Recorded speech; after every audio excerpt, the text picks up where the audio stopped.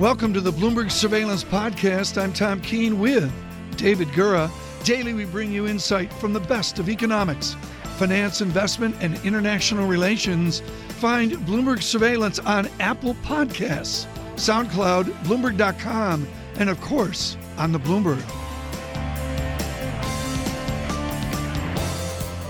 William Lee joining us now. He's the chief economist at the Milken Institute. He's in our Bloomberg 99.1 studios in Washington, D.C. Bill, great to speak with you once again. Hey, Dever. Let's start with this parlor game.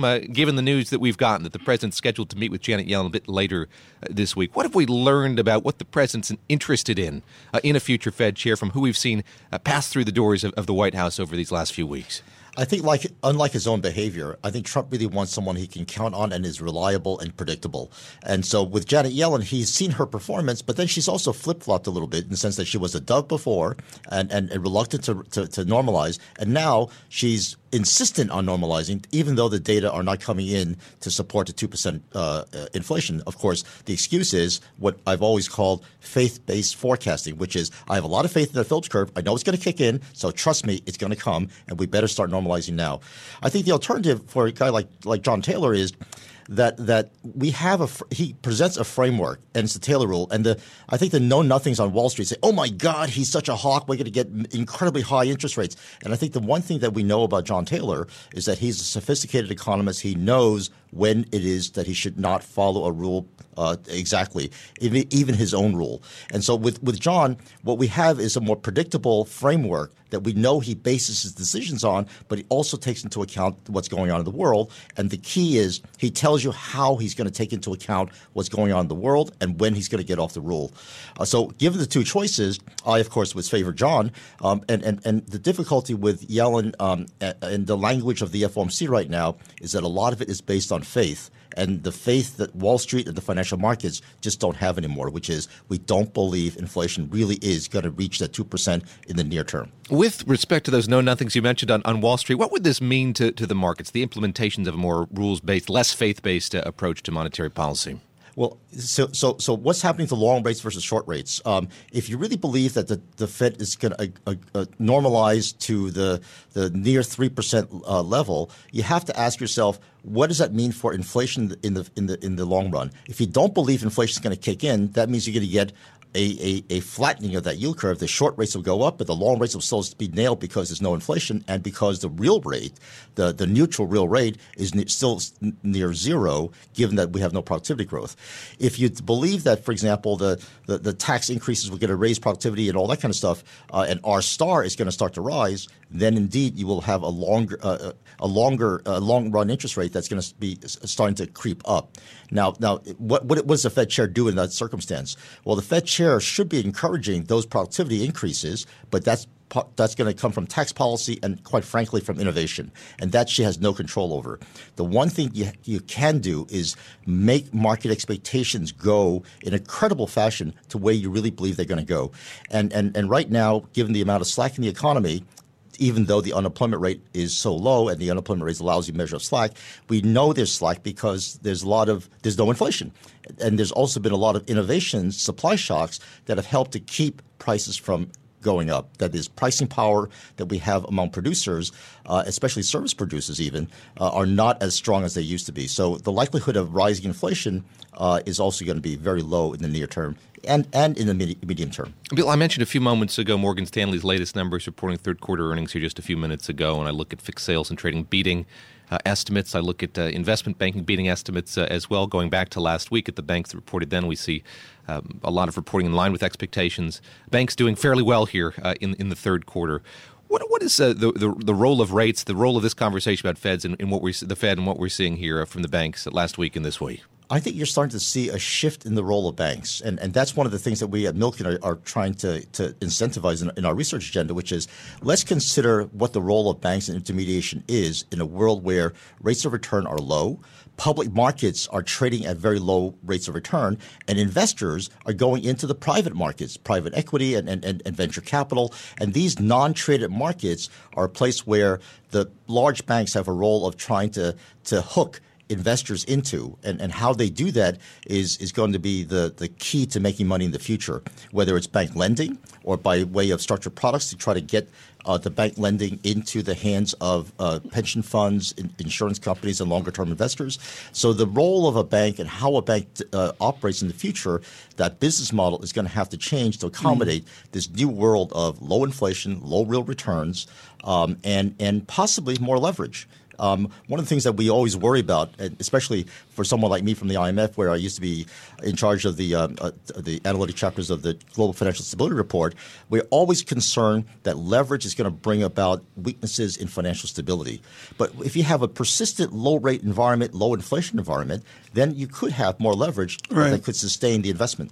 William Lee with us. William Lee of the Milken Institute. Of course, you've heard him for years at Citigroup on Bloomberg Surveillance. Good morning, David Gura and Tom Keene. Thrilled that you're with us this morning. Bill Lee, I'm looking at sort of the mix of our economics and our markets. And also, I should point out, pound sterling, David Gura, south on Governor Carney's comments, 132.02. That's a significant drop there with a Swiss strength here, Swiss franc strength off the comments as well. But, you know, Billy, I look at all this discussion, and as you mentioned, the new business model, which means technology. Financial technology, absolutely. It was a backstory at IMF World Bank, which is the total mystery we have of the technological impact and effect on all of our listeners. It's extraordinary, isn't it?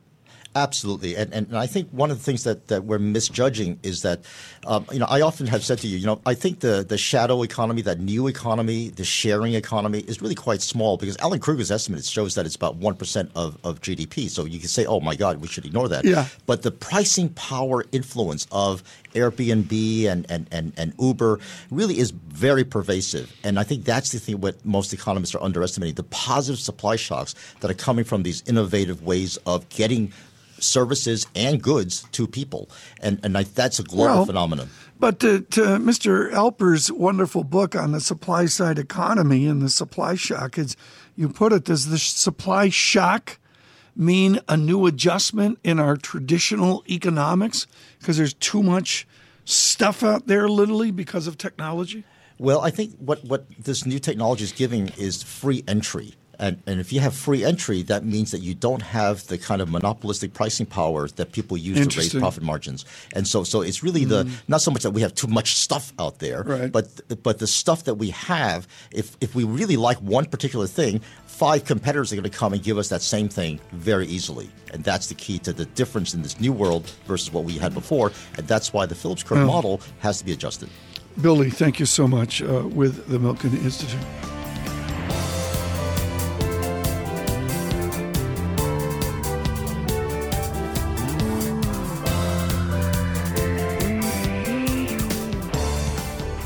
You pick up Foreign Affairs magazine, and usually you're angry because you immediately see on the cover that this is going to be brilliant. It's on current politics or international relations. And then, David, you pick it up, and the cover's America's Forgotten Wars. I'm like, what? Why am I looking at this? It's like, I don't get it. And then from the first page, which is a heartbreaking analysis of Afghanistan, it is every page of value, including a huge history, David Gura, of Stalin and Hitler, which I found just riveting. Ticking through the rest, there's Iraq, there's Syria. Gideon Rose joins us now. He's the editor of Foreign Affairs magazine, joins us in our Bloomberg 1130 studios. It strikes me we don't have a good sense of how wars end these days. Yes, they're forgotten, but they don't end in the same way they did in the past. When you look at Afghanistan, say, what's the end game? Is there consensus about how that conflict is going to come to a close? Well, the best way to think about that is war is a military action to achieve some political result. And we tend to think, as Americans in particular, about the military side of things. And so we think that wars are about fighting and about bombs and about guns and the generals and so forth and beating up the enemy, like as if it's some boxing match on a large scale when the fight ends when you knock the other guy out. But in reality, it's a political gesture. This was Clausewitz's whole point. And the goal of the war is not just a better peace, like a Catholic social doctrine, but a stable political situation. So the way to end a war is to create a polity after the fact that can survive on its own, or to take the territory and bring it into yourself and conquer it.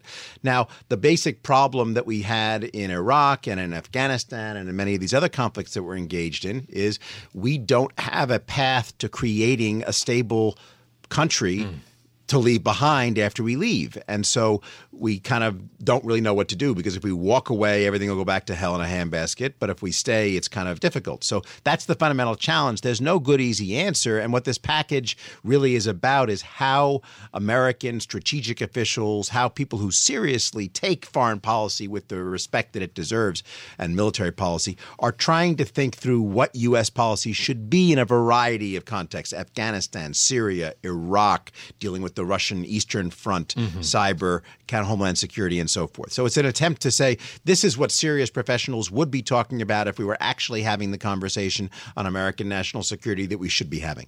Stanley McChrystal, retired General Stanley McChrystal, writing with former lieutenant colonel from the Afghan Special Operations Forces he worked with while he was in Afghanistan. What did you hear from the president when he spoke about the future of Afghanistan a few months ago now? He wasn't completely praised for what he had to say, but there were many who thought he was delivering a serious speech, thinking seriously about the future of that conflict. What did you hear from him as he addressed the troops? I thought the Afghanistan speech was okay. It was less egregious than some of the other ones. It was written for him, and he said some of the right words. We have a real problem now with the president, because we've never had a situation in which the most important player in the world is somebody whose words can't be taken seriously. And so we actually have a piece coming up in a future issue that I'm thinking of in the working title, After Credibility. But it really is an interesting question. So I tend not to look at the president's speeches at this point, and I think most world leaders and most other people's don't, because he says different things different days, doesn't really claim to understand what he's saying. And so it's better to watch U.S. foreign policy as if it's a TV with the sound turned off. Now, to whom are you listening then? If the sound is turned off and you've got the radio on, say. I'm not listening. I'm actually watching. And so what you see is, again, essentially like what happened with Obamacare, which is the president and some of his advisors have clearly decided they would like to disrupt, destroy, and overturn the existing American foreign policy structure. Unfortunately, they don't have the power to do that, and they don't have any idea of what to replace it with. So having tried to screw it up and failed, because the professionals and other allies and so forth have kept the basic structure intact, the president is now petulantly trying to destroy it through unilateral action, the same way he's doing Obamacare. So basically, the Iran deal decertification is exactly the same kind of move as the loss of the subsidies for Obamacare. It's a kind of spiteful attempt to screw up a decent program that was actually potentially working, even though he can't get rid of it with something better. Gideon, thank you so much for being with us today on television and radio. Can't say enough about Foreign Affairs Magazine, whatever your politics. Just article to article, just terrific reading. I might point out the book review, Joshua Green, Mr. Bannon, in the back of the book talks about the importance of Mr. Bannon in the drive forward. He'll be on with me today on TV as well. I should. Mr. Bannon will be? No, Mr. Bannon. Josh Green. Josh Green. There you go. Coast to coast. Good morning, Bloomberg 106.1 FM. Boston, this is Bloomberg.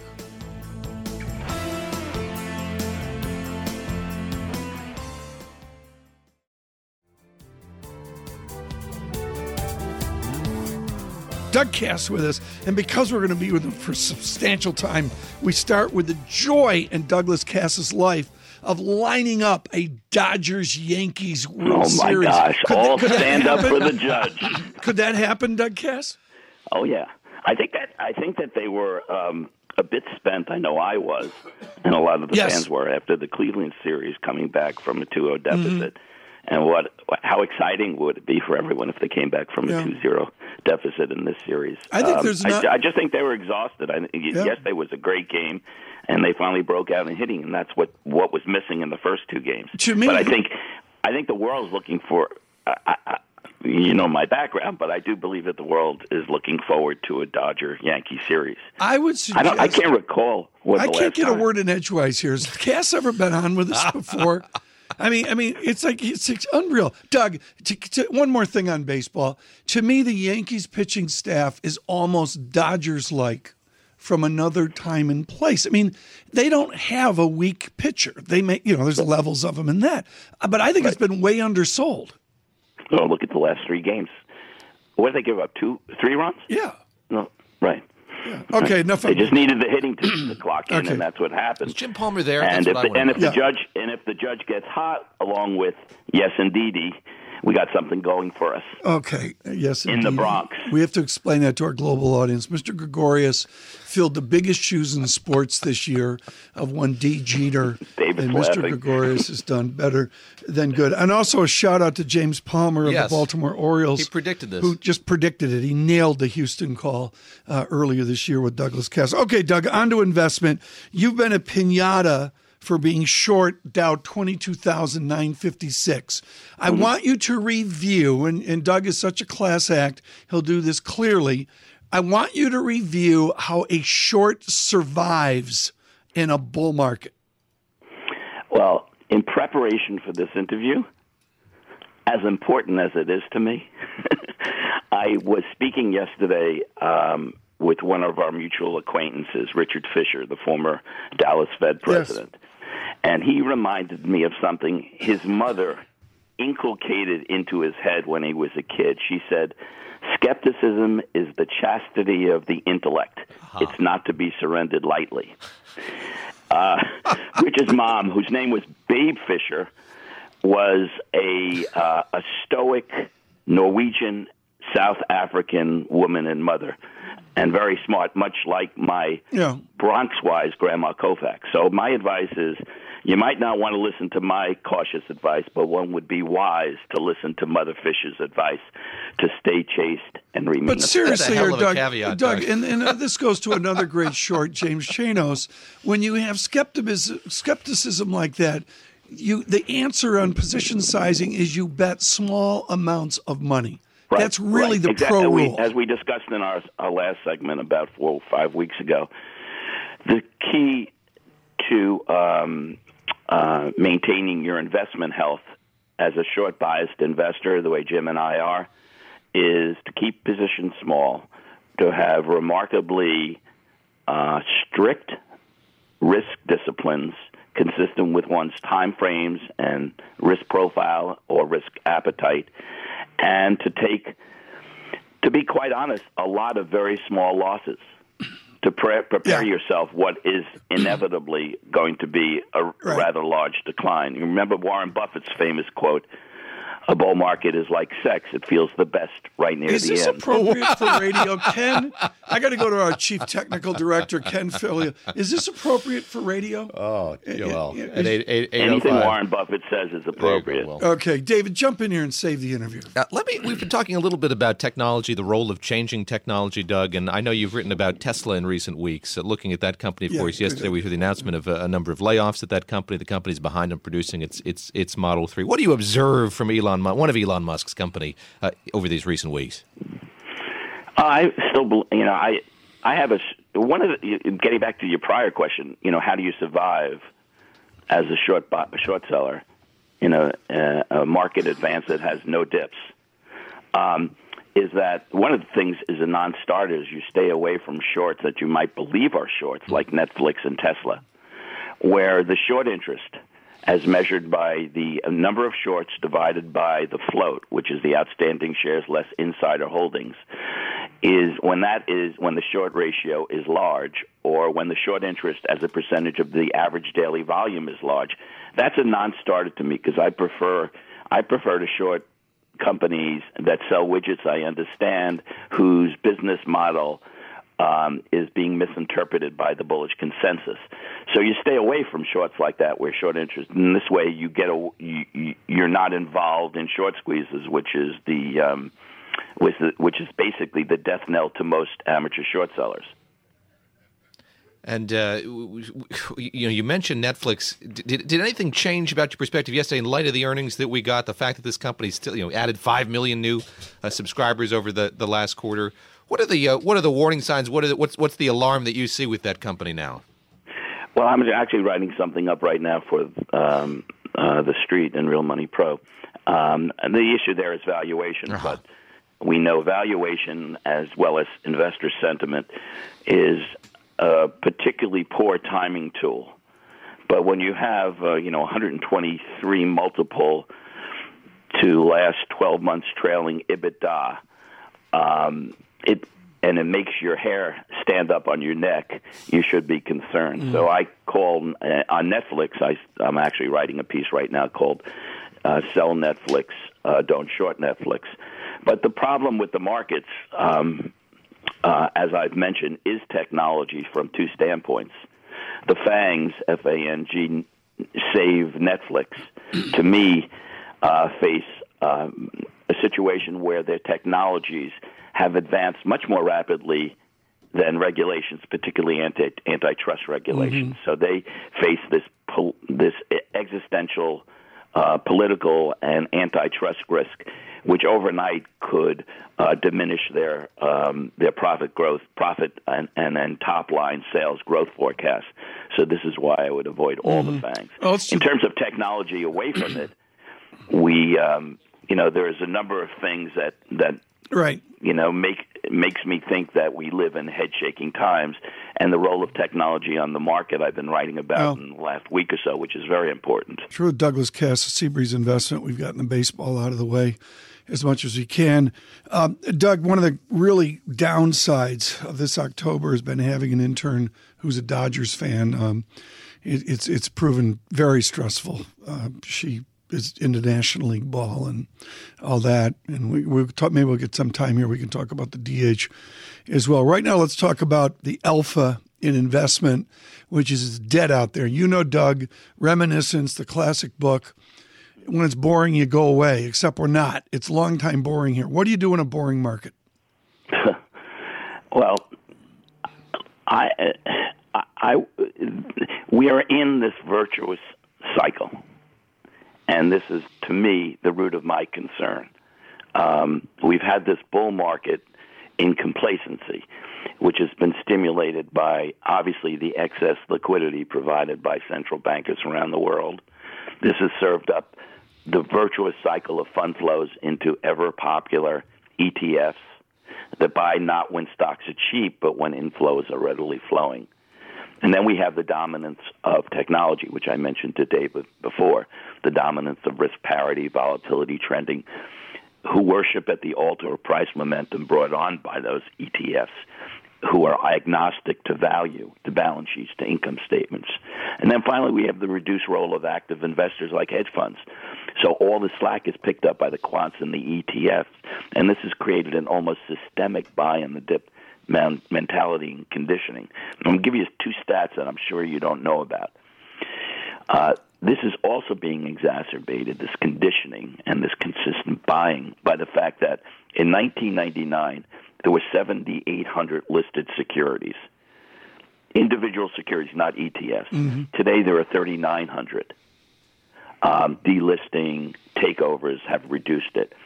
And secondly, of the remaining shares, companies that are listed, those 3,900, 17% of their shares in those public companies that remain have been retired through buybacks. So all this has created this favorable supply and demand. And it's coupled with this precarious positioning by speculators who have profited by shorting volatility and have gotten so one-sided by shorting the VIX futures that any quick market sell-off is going to be exacerbated into a flash crash, much like portfolio insurance's role in the previous large drawdown in October of 1987. And in turn, if this occurs, and I'm not saying it's occurring, David and Tom, but the probability of it is growing exponentially. In turn, this will force the very leveraged quant funds, those risk parities, to de-risk and to reduce the chances of a fast upturn back in the markets. And I'll end by saying the virtuous cycle could end if ETFs start to sell who is left to buy? David? What's the role, Doug, that the economy is playing in your thesis at this point? Now, we've been talking an awful lot here about who might be the next Fed chair, what the macroeconomic landscape looks like. How do you fold that into what you're looking at and what you're investing in? Sure. Well, I believe that history doesn't repeat itself, but it rhymes. And since post-World War II, we've had 13 Fed rate hiking cycles. 10 have landed into recession.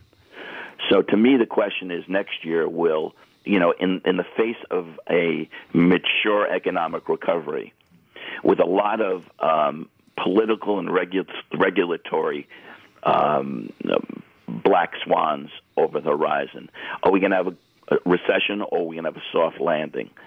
I don't remember the last time we had subpar growth of, say, 2.25% real GDP and had an economic downturn, but there's little room for error. I do know, if you read the Barron's Big Money poll over the weekend, 87% of investors think the market will be higher in 12 months. So to me, they're betting on tax reform, which looks increasingly problematic. And then obviously there's the message of the bond market. And if you look at the 2s-10s curve or the 5s-30 curve, they're about 80 basis points and 88 basis points respectively, and these are essentially at 10-year lows, and they're giving you a message on growth. Doug Kass, thank you so much. How do the Dodgers look against the Astros or the Yankees? I think that the Yankees will beat the Dodgers in 6. Well, what about the Astros? Who? And we'll leave it there. Doug Kass with Seabreeze. Thank you so much. We say good morning in Houston, Sirius XM, Channel 119.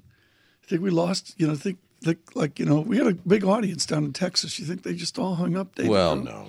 They would stay with us. They understand Doug Kass bleeds Yankee blue.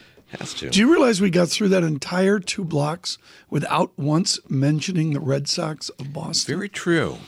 Doug Kass, our Citrus League correspondent. Yes. Talk with him He's very in the citrus. season, which is the off season for him. But yeah.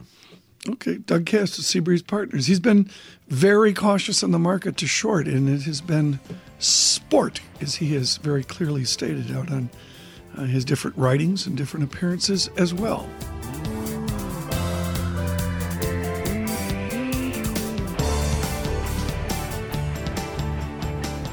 Thanks for listening to the Bloomberg Surveillance Podcast. Subscribe and listen to interviews on Apple Podcasts, SoundCloud, or whichever podcast platform you prefer. I'm on Twitter at Tom Keene. David Gura is at David Gura. Before the podcast, you can always catch us worldwide on Bloomberg Radio.